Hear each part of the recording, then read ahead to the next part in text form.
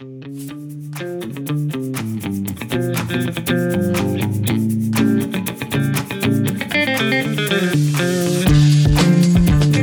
everyone, Shannon Tipton here, and welcome to the Learning Rebels Coffee Chat, where all the cool L&D peeps hang out.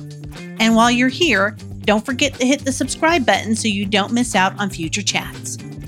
Today, the cool kids are talking about evaluating training impact. When planning learning initiatives, there is an expectation from the business for the people participating in the training to have gained improved skills, demonstrate behavior change, and in general, place into action the lessons learned, connecting lessons to learning to action. Now, the harsh reality is that oftentimes, because of the pressures of time and changes, we don't often begin with the end in mind, meaning we develop a learning initiative without a plan as to how we are going to evaluate training impact to ensure business value. And because of this, we try to back into what success looks like after the program has been put into place. But can we get in front of this with a little more forethought? Therefore, the question on the table is, what processes are we using or can we use to ensure our training initiatives are adding real business value? So without further ado, let's get to it. All right. Well, welcome everyone to another Learning Rebels Coffee Chat. And today we are talking about evaluating training impact. So this is going to be a very interesting conversation, I suspect. So now, discussing training impact. Here's the question that I have for you. What sort of processes do you use to ensure that you are beginning with the end in mind? And when I say beginning with the end in mind, that is when we put together a training program, oftentimes we don't think about how are we going to measure that level 3 or level 4. And we don't think about it until we come to the conclusion of the program. Either we have concluded developing it or we have already implemented it on some scope. And when we start thinking about how we're going to measure it at that point, it's almost too late, isn't it? Because you really need to start thinking about how you're going to evaluate it at the very beginning. So now my question to you is, how are you doing that? What is your process for considering what you're going to evaluate, how you're going to evaluate, what people you're going to get involved in the evaluation process? How is that all working for you? My company is relatively new. I mean, we're not new, but we're kind of new in terms of setting up our own training department.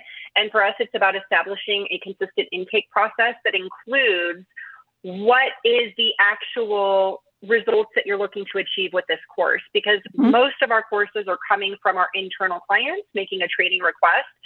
So what is the behavior or metric that you're looking to improve? What is the baseline? What's your goal with it? And then what would be the ROI impact? And that helps us twofold. It helps establish what is the data, where is the data coming from, who is pulling it, or what system does it live in, what is the goal of this class, and it also helps us prioritize because we have limited resources. So is this a training project that is going to prioritize high and we need to get it done ASAP, prioritize low, or is it not even something that we want to take on? Because at the end of the day, the company has these larger objectives that we all need to work towards, and a lot of training requests come in that are nice to have, and those are the ones that are the hardest to measure. Yes, and that sounds very familiar. How many of you have intake forms like that? I told them, look, we need to have an intake form and we need to be asking our stakeholders and a manager, what does success look like? How will we know that this training program actually did anything? Now, I do a lot of compliance training, which is a really hard kind of thing, but like it's kind of hard to measure that people didn't do something. But when they do, like we've had 0 reports to the hotline. So maybe we need a speak up training and see, because really 1,000 people and 0 reports? Well, I don't know. It just doesn't sound right. Right. Everybody's ethical. Nothing bad is happening, So compliance, I think, is difficult. But when we're doing real training, I want to know, were there 50% more applications? Were there 50% more complaints? Were there, how do we know that people are using this correctly? Do you want less calls to the IT help desk? Right. Yes. And so my question, Jessica, is who is making the decision as far as which projects get accepted, which do not?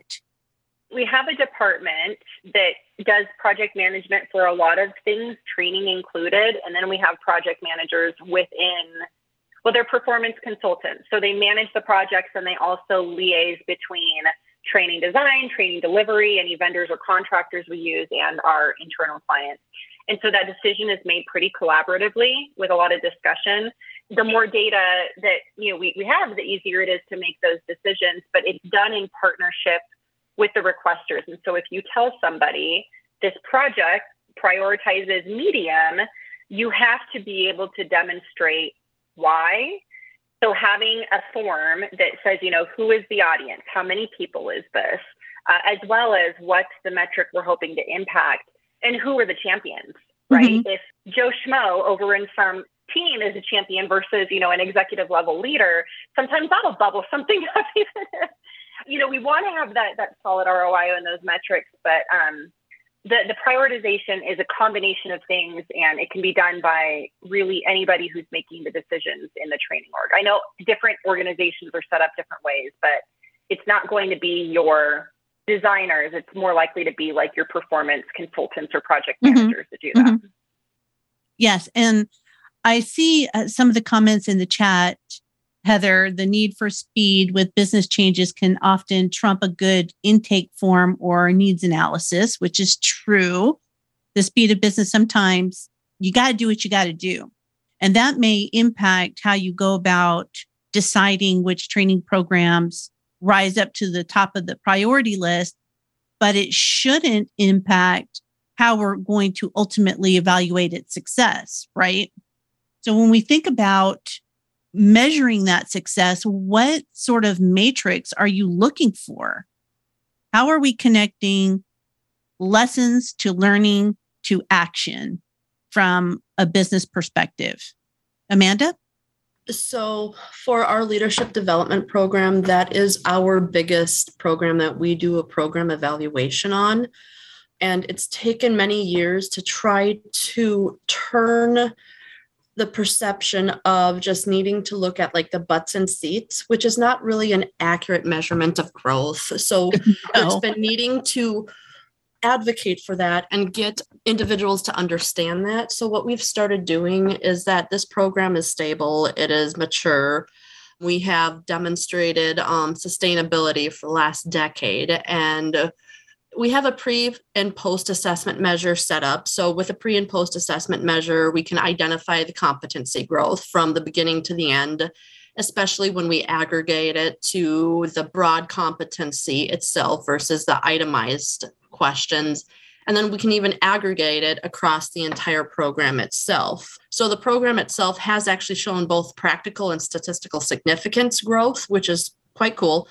But given that the only monetary funding that we get for this program that is actually easily trackable is our contracts for in-person deliveries. So what we've been able to do is utilizing the data that's in our LLMS to see how many training opportunities in average over this period of time does someone attend. And we use that number to go, okay, so if we say that we have had a capacity across this contract of just pulling numbers out. So these are not accurate numbers by any means, but just to kind of demonstrate that if our contract is $1,000 and we have, let's say, people are attending 2 trainings on average, and there are 10 people in the program. So 10 times 2 is 20. So dividing 1,000 by 20 equals how much it costs to send each person per training. Dividing out the contract cost per the amount of butts and seats. That gets us our butts and seats contractual investment. So if we were to divide 1,000 by 20, that's $50 per person attending a learning opportunity. But if they attend 2, we can say that with your investment of $100 per this program that they're in, and you're seeing this growth, this is the growth that your investment dollars have kind of helped make happen, because this is one of the resources that are available for them to achieve this goal of growth. Well, first off, are these external customers or internal customers? In-house. Okay. And so then each department, I take it from your example, pays for their training. So they don't pay for the training. We have a budget that we offer this training for free, but the budget is, we still have to pay for it. So it's a voluntary program. Right. So I think where I'm a little lost is that's a monetary kind of a return on investment, but how are you connecting that to whether or not the leadership development program has had impact on the business? The pre and post assessment. So it's a behavioral post assessment on frequency, and they're on competencies that are relevant to the agency. So because it's behavioral frequency, the responses are either daily that they're engaging in these behaviors, or it's 3 times a week. So we can show that individuals have moved to maybe doing these behaviors once a week to doing them on average 3 or more times a week, or daily. Okay. More frequently. So we've been able to substantiate based upon like a behavioral response. And yeah, behavioral response doesn't get deeper than that until we do our follow-up, which is, I won't say it's a true 360, but it takes their supervisors' perception of their growth 6 months later, in addition to what sustained growth have you seen 6 months after you've exited the program. Mm-hmm. Okay. So what they're doing is, in short, so we're doing 360s. And in those 360s, the managers are identifying what behavioral changes that they're seeing. Yep. And some people have illustrated that they have had responsibility growth, that they have had a job change that has occurred from it because they were getting groomed while they were in the program. It took many years to getting to this place in which the program evaluation is at. However, in L&D, we know one of the first areas to get cut when there's budget constraints is L&D. So by trying to substantiate this program is trying to ensure that for the long term, it stays. Right.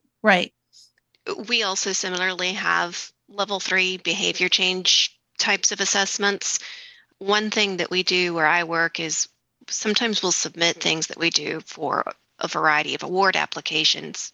And I noticed that in those rubrics for those outside awards, they keep emphasizing that L3 needs to be third-party validated. So I guess I'm ultimately curious to know, what are some things that you all are doing that is third-party validated? Because the only thing I can think of is manager observation. I think that's a great question. And I'm curious as to what other people are doing, because you're right. We do say that it needs to be third-party observed. And a lot of times, I even kind of am on the cusp of whether or not management observation is valid. You know, you have the halo effect happening here. Regardless of who you are or where you are, we still have biases. There are people that we inherently like more than somebody else, or we appreciate somebody's work more than another.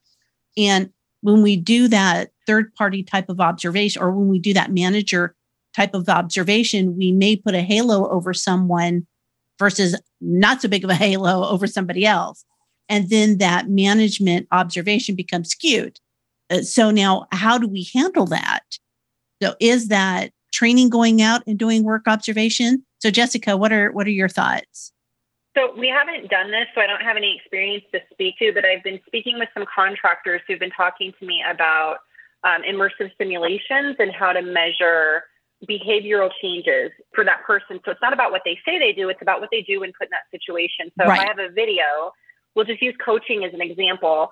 And I've got, my employee I've got this interpersonal interaction with them, and then I have to select how I'm responding to it. And it gives me immediate feedback. And then I continue the conversation, gives me another spot to make a decision. And so what they're doing is, it's not about what you know or what you say you do. It's about what you do when you're actually in that situation. Mm-hmm. And if you can find a way to score those, you can put them through that simulation before the program and after the program to see if there's an actual behavioral shift in the decisions they make. Because I think we all think we're pretty smart people and make great decisions. And if I look through a multiple choice test, or if I'm taking a survey, well, I can see what the desirable decision is going to be. So I'm going to select, oh, right. yeah, I do that. I do that all the time. But if you put me in a situation where, you know, I have lots of good options to choose from, but you're measuring a specific skill, I might answer it differently. Mm-hmm. So that's an idea. I don't know. Has anybody tried that before? Do you have any feedback on how well it went? We don't actually try it because, first of all, we produce training for other organizations. So we really don't do the internal. In fact, we don't even really do internal training at all. But a colleague of mine, actually, they use the digital coaching. So the person videotapes, kind of like what you were saying, Jessica, Mm-hmm. but a person videotapes themselves doing what was required of them or asked of them, or the steps, showing that they know how. They have it videotaped.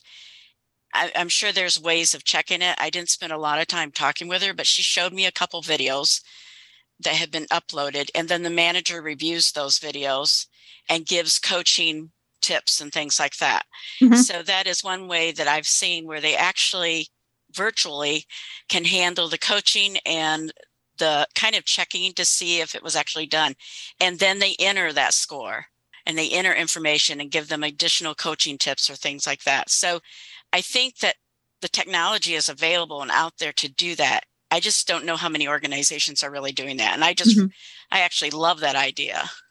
There are a number of applications that can do that, especially with sales people, where they can upload their elevator pitch, or they can upload a video of them describing features and benefits of a product, right? And so this way, the artificial intelligence can score it if that's the way that you want it set up, or you can have a unbiased third party like somebody from the L&D department, or peer-to-peer type of evaluations as well, where people can listen and give their comments and give their feedback. There are a variety of tools that can make that sort of thing happen. Because remember, level 3 is all about whether or not they are using the skills taught in the training. It's about behavioral change, it's about productivity. It's about whether or not they're actually using the tools, versus level 4, which is whether or not we're having real business impact. If we back into that, then we think about who is actually measuring that level 3, who can measure that level 3. Is it independent work observation? You see this happening every so often.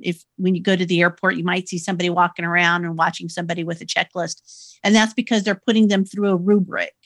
So rubrics are one way of being able to help managers assess whether or not their people are being more productive or using the skills used on training, and taking away some of the bias that might be there if you show them how to use that rubric. So is anyone using tools like that to help establish whether or not people are actually using the skills taught?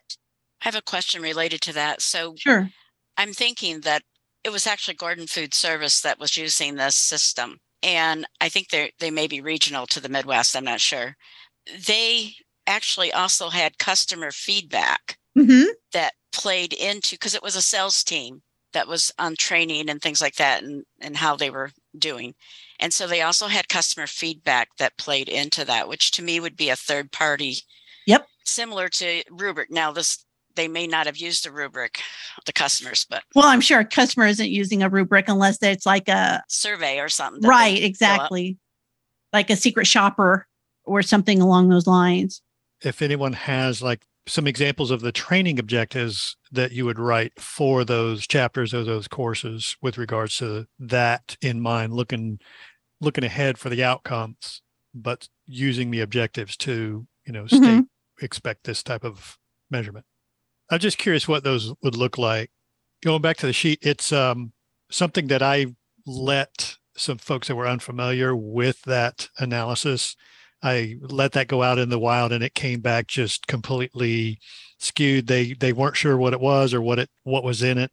So I kind of kept that close to the chest after that. But the level 3, when you're writing your training objectives, that's within the objectives. Is that correct? What we want to measure. Right. And you would have that sort of actionable outcome attached to any of these objectives, right? So I wanted to add that we have a program, a leadership program, and we, at the end of that, have a half-day simulation where they have to pull the skills that they've used throughout the 6 months, and based off of a rubric that we allow assessors to use to assess our participants that are going through the simulation. And then at the end, we kind of send those rubrics out to them. So that is listening to that third party. That is somewhat how we use a third party. We use assessors that are not necessarily facilitators of the program. They just have really good leadership skills. And so that they are able to actually watch and listen to our participants have a difficult conversation, and they assess them off of what skills they are bringing from the program into that conversation. So that's something that we use in thinking about that third party, where it's not a manager, it's not their manager, it's not even someone that's going through the program. So it's not peer-to-peer, it's someone that has great communication skills that we have sought out to be assessors for our program. So I just wanted to share that. Yeah. Thank you for that. And that's a really great example. Jessica? Charmaine, when you say third party, are you talking about contractors or people who are not the learner's supervisor or in the training org? They're just somebody else within the company who has been deemed, they've got those skills on lock. Third party, someone else within the organization. So it's not a peer-to-peer. So it's not someone that's in their cohort. It could be someone from a past cohort that has come in. We pull people from the organization that we know that have had success in difficult conversations. And sometimes it's even some of the facilitators throughout the program because they are aware of what skills that we have taught. But most times it is someone that these people may not even know. So when they come on and we do it in a virtual setting. So when they come on and have these conversations, it's someone they have no idea who this person is. So I think it's good when you have that. I was listening to the biases around management or that peer-to-peer, and we took it away from that peer-to-peer because we felt like, you have those peers that are like, well, they almost did a good job, so I'm going to give them this score. And then we have a rubric based off of performance management or coaching or difficult conversations. And each assessor has a copy of that rubric that they're using to assess the participants. And to tie that into JD's question, all of that would have been put into, the learning objectives that the instructional designer would have used in order to create the course or program, but also in the overall goals that are sent to the participants. And the way that I like to think about this is if we let the participants know from a human perspective what the overall outcomes are going to be. For example, you're going to participate in this sales negotiation program in order to learn top converting elevator pitches. So that way you will make higher commissions and that the organization will improve its top line revenue. And so when you have those elements in there, you will improve your commission and the organization will see top line revenue. Then you've got really distinct outcomes that impact the business and also impact the person. And that is what people generally want to know. Now, from an instructional design perspective, when we think about the longer, more formal learning objectives, that's where that sits.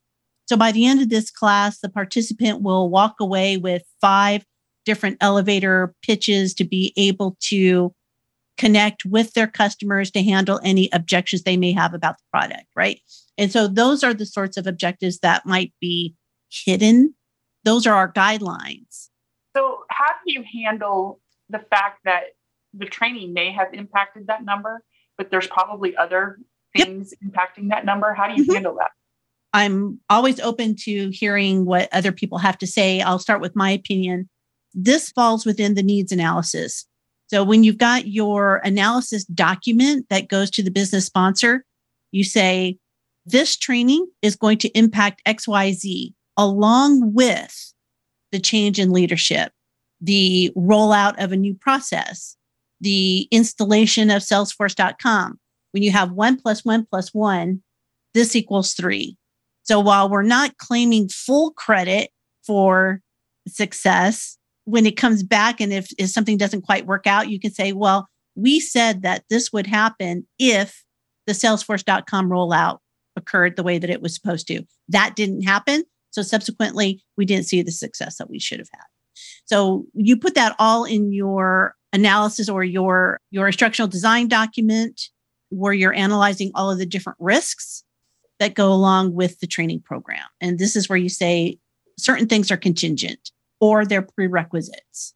It's important to set the expectations of what we want. Mm-hmm. Sometimes people just want to do training because they think it's the answer. Mm-hmm. And so setting those expectations and really challenging them and saying, how do I know this is going to work, really gets the managers thinking. It's mostly managers and directors that come to me for training. Mm-hmm. And in cases where I know it can be an impact, where I know that there will be data, I really push to get those reports, to get the data. What is it now? And then after the training, what is it? Like, it is a challenge though, because some people think I should just create the training and not ask those questions. Right. Just do it. Yeah, I think that goes back to the intake form. And this is where sometimes where we conflate the training needs analysis with the evaluating impact. So the training needs analysis is determining whether or not we should be doing this training in the first place. That's what the needs analysis tells us. The evaluating impact is the latter part of that. So if we do decide that this training is something we need to do on some scope or level, then how are we going to evaluate whether or not it actually had success within the organization, right? So those are two different pathways determining whether or not we should do it in the first place. And then if we do decide we're going to do it in the first place, how are we measuring success afterwards? And so when you're thinking about the overall business impact, you're thinking about, will this impact, let's say, safety? So say compliance, right? We all have safety classes. We all do, because the government has its fingers in our training courses and the government likes to see safety training. We got to do that. Okay, so now what's the business impact? I do the emergency response training for a large utility company. And the responsibility is that we've got 400 upper management employees or management employees who need to be able to implement our emergency response plan. And of course, that's dictated by the PHMSA, which is the Pipeline and Hazard Material. So it's a federal code or mandate that we train, and they're responsible and they know all this. So we have a lot of hoops we have to jump through to make sure that they get what they need to do. So back to the original question that somebody was asking is, how do you get to a certain point? We work backwards. When they walk out of there, what do they need to know when they walk out of here? What are the most important things they need? And of course, lately for us, it is the initial, as we call a incident review system that they have to go through. We started out doing pre-post test. Before they took the training, we do a pre-test analysis. And then when they were done, we'd give them a post-test analysis. We found out that didn't work because our training department, for lack of a better way of saying, was probably a little too lazy to do the real true follow through to get the comparison between the pre and post. So they weren't following up and doing what should be done. So what we did is we went to a pre-introduction. So we have this year, we actually have our president of our company giving an introduction to the group to tell them how important this is to the company and to them and to our customers. And then what we do is we have the training and we have a post assessment, which is again part of the requirement for our PHMSA requirements and so on. But then we also do a survey. And I think what JD was saying, we use a 2-part survey. The first 8 questions of a 12-question survey are, 1 through 5, satisfactory, excellent type of thing. Questions like the activities and examples provided improved the effectiveness of the course, things like that. And then the last 4 questions we use are open-ended questions where they have to actually fill in what it is that they either gained from or need, what can we do to improve and all that. So it's like this ping pong type of thing. So that's part of what we look at. We really do look at working that thing backwards because it's really important that our management employees are dealing with it. So exactly. And I think this is the way any training program should be handled. You're reverse engineering it and beginning with the end in mind. So when you've got those two things together, then the odds of you connecting learning to, or lessons to learning to action, then becomes more successful, right? The propensity for success increases. And that's what we're looking for. And we're looking for, even with leadership development programs, it's what is the overall business impact? What are we hoping for people to get out of this that's going to improve themselves, but also improve the business? And a lot of times that's succession planning. I think it was Amanda who was alluding to this. So you see greater growth, right, in people. You see them moving up within the organization. You see retention numbers, are lower than they might have been in the past, right? And so those are all business metrics that we can attribute to any training program that we put out. It's just a matter of planning it at the very beginning.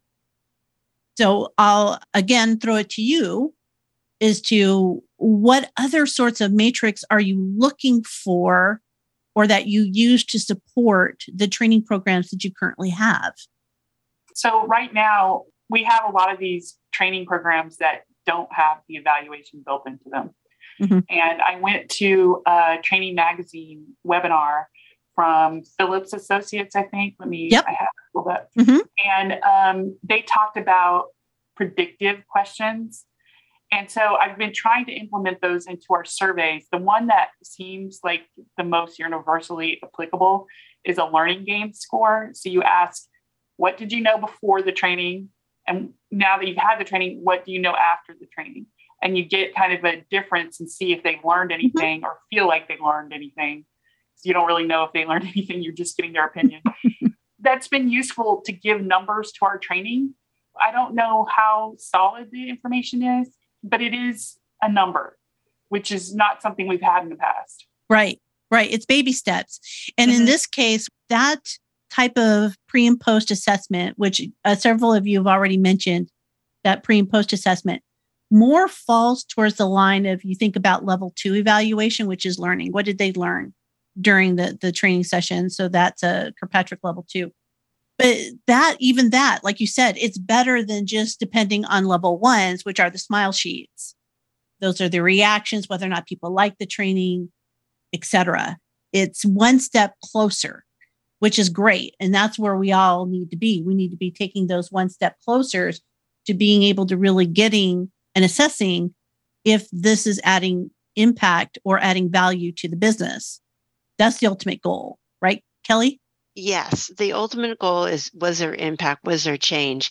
And right now, every keystroke in Salesforce is being recorded. Mm-hmm. Everything is being recorded in Salesforce. We have a new knowledge management program where they can see how many people have opened the documents, how many people have clicked links. And I'm looking at this going, okay, here's what I need. It gave me access to at least the document management one, because I create job aids. How many people use the job aids? Well, only 67 people out of 400 use the job aids, but I'm happy that 67 people, at least 67 people clicked on it. Sure. So, yeah. But this is where L&D professionals really need to start going and saying, where is the data? If we did a program of a new product launch or are they inputting the data correctly into Salesforce? How many problems there are? What is the average time that it takes people to input an order? And before the course, and then we teach them how to do it, then what's the average time after? Is there a difference between somebody that's a new hire at 2 weeks in or 4 weeks in, and then 6 weeks? Is their rate of input decreasing? And those are the questions that I'm asking. And people get like, yeah, we could do that, but we'd have to, then the resource issues come in. It's like, well, yeah, we have people working over in data analytics, but that would mean they'd have to stop working on another program. But I think by me even raising the issue, I'm starting to get people to think about it. Yes. I know that data is in Salesforce. Absolutely in Salesforce. Yes. Salesforce records everything. And the views in the new document management system, absolutely, it's in there. I haven't yet to successfully get the information, but I am at least asking. Well, and I think that's important because you can show causation there, or at least correlation, where you can say, our most successful salespeople do this. They access the documents, they go through this process, they use that process, right? So our more successful salespeople do these things. And so you can show that there's a correlation, if nothing else, between the two things. That's a good point. I was looking at it from my stuff, but yes, I am thinking about, are the people that are the most successful salespeople using the one-pagers that are supplied by marketing? That's a really great question. I don't think we've ever asked that. Mm-hmm. Good point, Shannon. Thank you. To circle this back around to the topic at hand, how we are asking questions matter. Again, beginning with the end in mind, what questions do we need the answers to? How are we going to find the answers to those questions? What data sets are we using? Right? Because as Kelly said, the data is out there. It's just a matter of finding it and harnessing it. And a lot of times people will say that level 4 evaluations, that's hard to do. My pushback on that is that it's not hard, it's time consuming. It takes time because sometimes the data isn't available when you want it to be available. You have to wait for it because sometimes, safety data, for example, that might only be available once a quarter or once a half, so you have to wait. So it takes a little bit more time. It's not necessarily hard, especially if you plan it up front, right? Exactly, Heather. You want better data, ask better questions. That's perfect. We don't ask the right questions. And this leads us back to the conversation today. There's all sorts of resources out there. You got Will Thalheimer, who has his own sort of evaluation matrix and the way to go about creating quote unquote level 4. He calls it something different. That's why I say quote in his book. So there's different ways to go about it. It's just a matter of thinking about it before you put the learning program out into the world. If we try to back into it, it's too late. We can't say a training program has been successful if we haven't thought up front about what success is going to look like, because then the program may have been designed incorrectly. So if you're looking for certain success matrix and you didn't design that learning program to show you those success matrix, then what? So now you can't measure it. So this is why we have to think about these things up front. What else are you guys looking at? Any parting tips, tricks? For example, one thing that I used to like to do when I was back in corporate America, I used to keep a steering committee going. And that steering committee used to have managers, end users, business leaders in it to sort of sense check what we were doing as an L&D department. Were we doing the right things? Were we headed in the right directions? Were we measuring the right outcomes? What is it that we were doing? So that was one thing that I like to do. And so what is it that you guys like to do? What sort of tips would you give each other for trying to ensure that your programs are indeed reaching the audience or reaching the outcomes you're hoping for them to reach? So we'll get a group of influencing individuals together and just talk about, and I try to steer them through what objectives do we want? Mm-hmm. What do we want to look at? Where is this training going and why are we doing it? So it's kind of that needs analysis with people who can understand where we want to go with it and then tie it back to some type of organizational directives, mission, vision, values, that type of thing, or even performance competencies. I like that. Good. They like to get together. They love to chat. So it's a very valuable resource for me.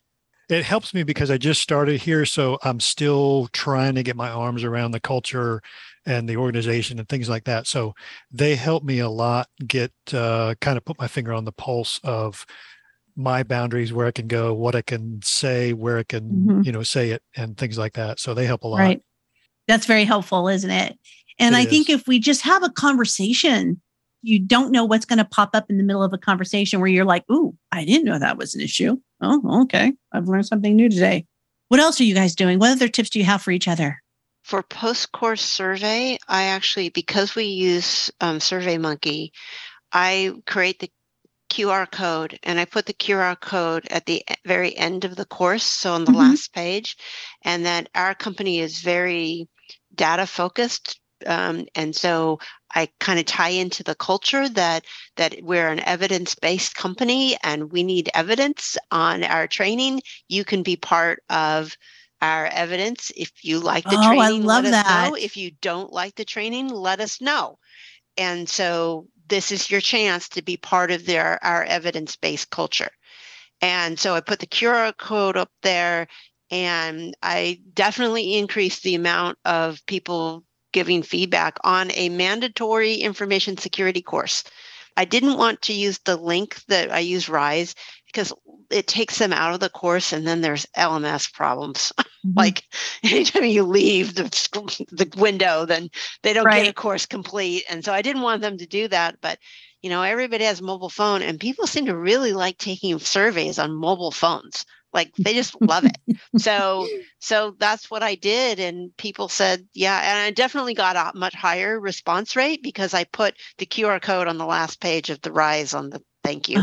So that seemed to help. And now I'm building that into all custom courses that I say, even though this was a mandatory compliance course, we still want to hear what you have to say about it. Because I don't want to put bad learning out there. And, and if people have something to say, I want to hear it. I've got a tough skin. I mean, so. Well, I love that. Let me tell you, I think it's a combination things there, Kelly, and you all can tell me whether or not you agree. I think the words matter.